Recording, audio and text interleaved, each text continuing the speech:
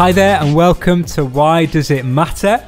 In this little series, we're having a conversation about prayer and different forms of prayer and why this matters to us in our life as apprentices of Jesus Christ, who lived and died and rose again 2,000 years ago, but is our good shepherd who we follow and we're apprentice and we are disciples of today.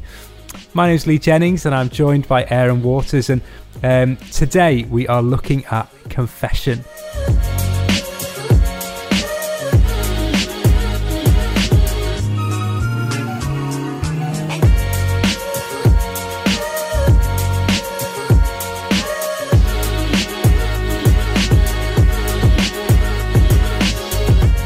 We constantly focus on our sin and we don't take time to remember again and receive again God's mercy and love and forgiveness, to read words of scripture which speak that into our lives, to hear others say it, then we miss out the grace of God in some way.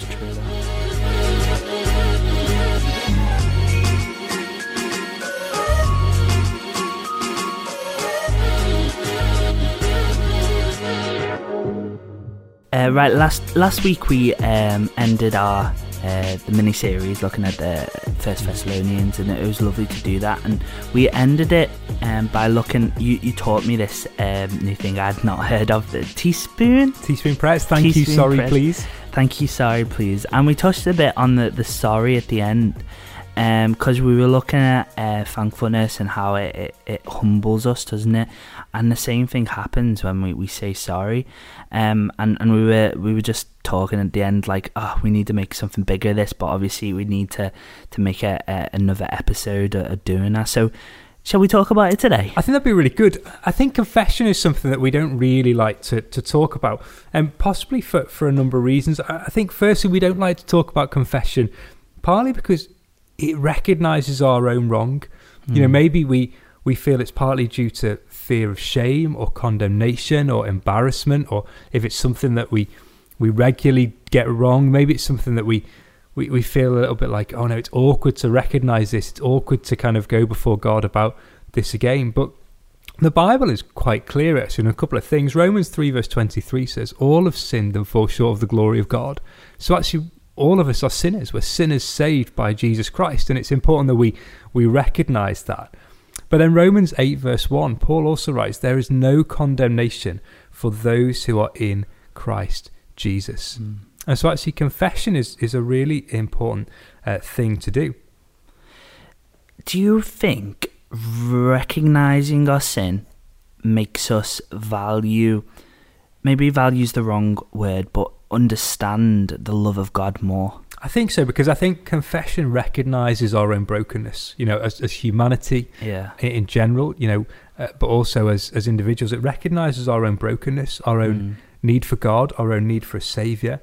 I think it recognises our acceptance of Christ's atoning sacrifice, the fact that Jesus died upon the cross and took upon himself the sin and shame of our own lives. He paid that price, and on the third day rose again, and because he is alive, we are alive. So I think it's an acceptance of that and a thankfulness because of that. But also, I think what confession does is it allows the Holy Spirit to do a deeper work within us. If the Holy Spirit is going to change us from glory to glory, more into the likeness of Christ as we go through this life, we have to first recognise the things that we get wrong, because they're the places we need God to do some work. And sometimes God needs to do a bit of a deeper work with us, within us. But actually we need to recognise those places. Sometimes the Spirit will prompt those things in us, and as we confess those things, it's like saying, Lord God, these are the things that I just keep getting wrong, and I can try, but I can't get it right. So Lord, I need you to work in this brokenness in my life, or whatever this situation or thing is that I keep saying or doing or not doing, or whatever it may be. Lord, I need you. And again, it's about that dependence on God that we have.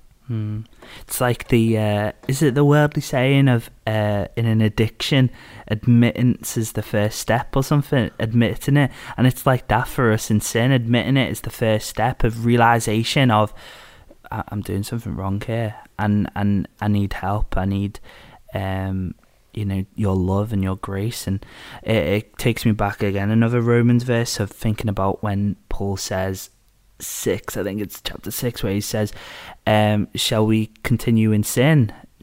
No, of course not, because they're thinking that grace shall abound. Sorry, was the question, wasn't it? Shall we go in sin that grace may abound? And I think, although Paul was so true in what he's saying, it does abound, doesn't it? When we sin, we see and experience that more, and we get to see the amazingness of God's love in our lives. We do, and that's what God's grace and mercy is all about. God's grace is all about, we get what we don't deserve. We get salvation, we get eternal life. That's God's grace. But we also experience God's mercy, that we don't get what we do deserve, which is punishment, which is that Jesus took that for us. So I think we do shy away from confession sometimes. Archbishop Desmond Tutu once said, "I am sorry are 3 of the hardest words we will ever say." And there's an element of truth in that, even in our own prayer lives. The irony is God knows and God sees anyway.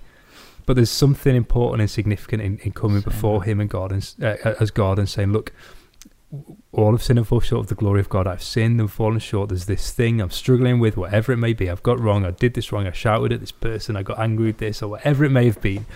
God, I need you to work in my life. Holy Spirit, come and work within me. The Holy Spirit sometimes convicts us, alerts us to something in our life that isn't right, maybe that we hadn't been able to see, and we just get that inner sense of, maybe it's a feeling of guilt or a feeling of something not being right. The Holy Spirit convicts us. We confess that before God, and then the important thing is this: we receive Christ's forgiveness. It's so important that we receive Christ's forgiveness, that we know the Father's love and mercy, and then we allow the Holy Spirit's transformative power to work in our lives once again. That verse is so important. Romans 8 verse 1, there is no condemnation for those who are in Christ Jesus. I experienced that so many times as a kid, in a group of friends, and you were doing something wrong, which didn't feel wrong at the time, but you just get this feeling inside, obviously by the Holy Spirit, and you're like, I shouldn't be here. I shouldn't be in this situation, and that'd be a time where I'd put in place where I text my dad or my mom and say, "Can you ring me up to tell me I need to go home?" kind of thing. That's funny. And that was a way in which I could get out as my escape, and it was good when you got those feelings, because it stopped you from doing that. It's about awareness, and I think that's the key thing. The enemy wants to convict, so the enemy will want us to feel guilty. But there is no condemnation for those who are in Christ Jesus. We confess our sin to God, and we receive his grace and mercy.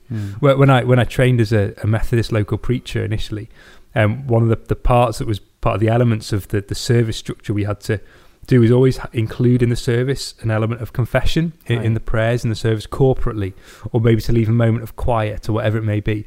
And one of the things that they always wanted us to do as part of the service was an absolution, to offer words of forgiveness. You are forgiven. Jesus forgives you. Okay. I would often use a verse of scripture or something instead, because it's so important that we receive God's mercy and forgiveness, and it's only really through confession that we then receive that. If we constantly focus on our sin, and we don't take time to remember again and receive again God's mercy and love and forgiveness, to read words of scripture which speak that into our lives, to hear others say it, then we miss out the grace of God in some way. It's true that.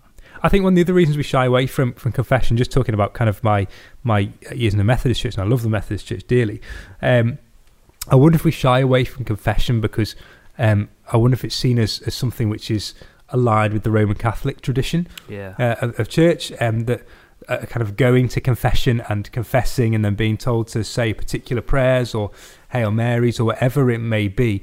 And so maybe in the Protestant church we shy away from confession because we've seen it in that context, where actually many traditions of the church, confession is part of worship on a Sunday, whether it is the Roman Catholic tradition, Anglican liturgy, Methodist services.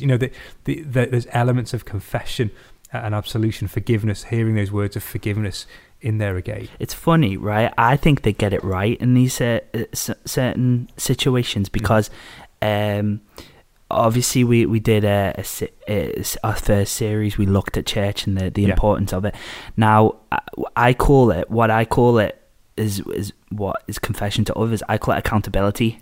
So that's another word for I guess, being with somebody and just going over their life and looking at the things that we're doing wrong. Yeah. Now that's so important. I think it's vital for any young Christian, but going older as well, is that you have somebody who you can be accountable to, and confession is part of that. I don't call it confession because you're right, it seems very traditional to say something like that, but it's exactly the same. It's just maybe done in a different format, and obviously it changes through our culture and you know, being able to change with the times, yet not the message, you know. And I think it's vital for to be able to build each other, knowing, encouraging each other, pushing each other, and signposting each other to the Lord. I mean, the early church confessed publicly. Yeah. I mean, can you imagine that? Can you imagine you and I standing up on a Sunday morning and saying, right, guys, here's what we've done wrong today. Who's next? You know, who's next in the line to say what it is? And the church meeting would kind of make a decision on, you know, what. They still do that in some churches in Africa. Is that as right? Well. Wow. Yeah. It's just a scary thought in this kind of Western culture. We've made everything very individualistic, haven't we? Which when we look at intercession in kind of some of the sessions ahead as well, intercession, which is about standing in the gap and praying, you know, that there's a sense really of praying, you know, confessing and you know, other things as well, as, you know, in a corporate sense as well. You know, in worship and many services, there's an element of that as well. When we come to communion, we often take some time to say sorry for the things that we've done wrong, or the things that we haven't done that we should have done. But I think creating some space in our prayer life for confession to God is important, partly because it recognises our need for God.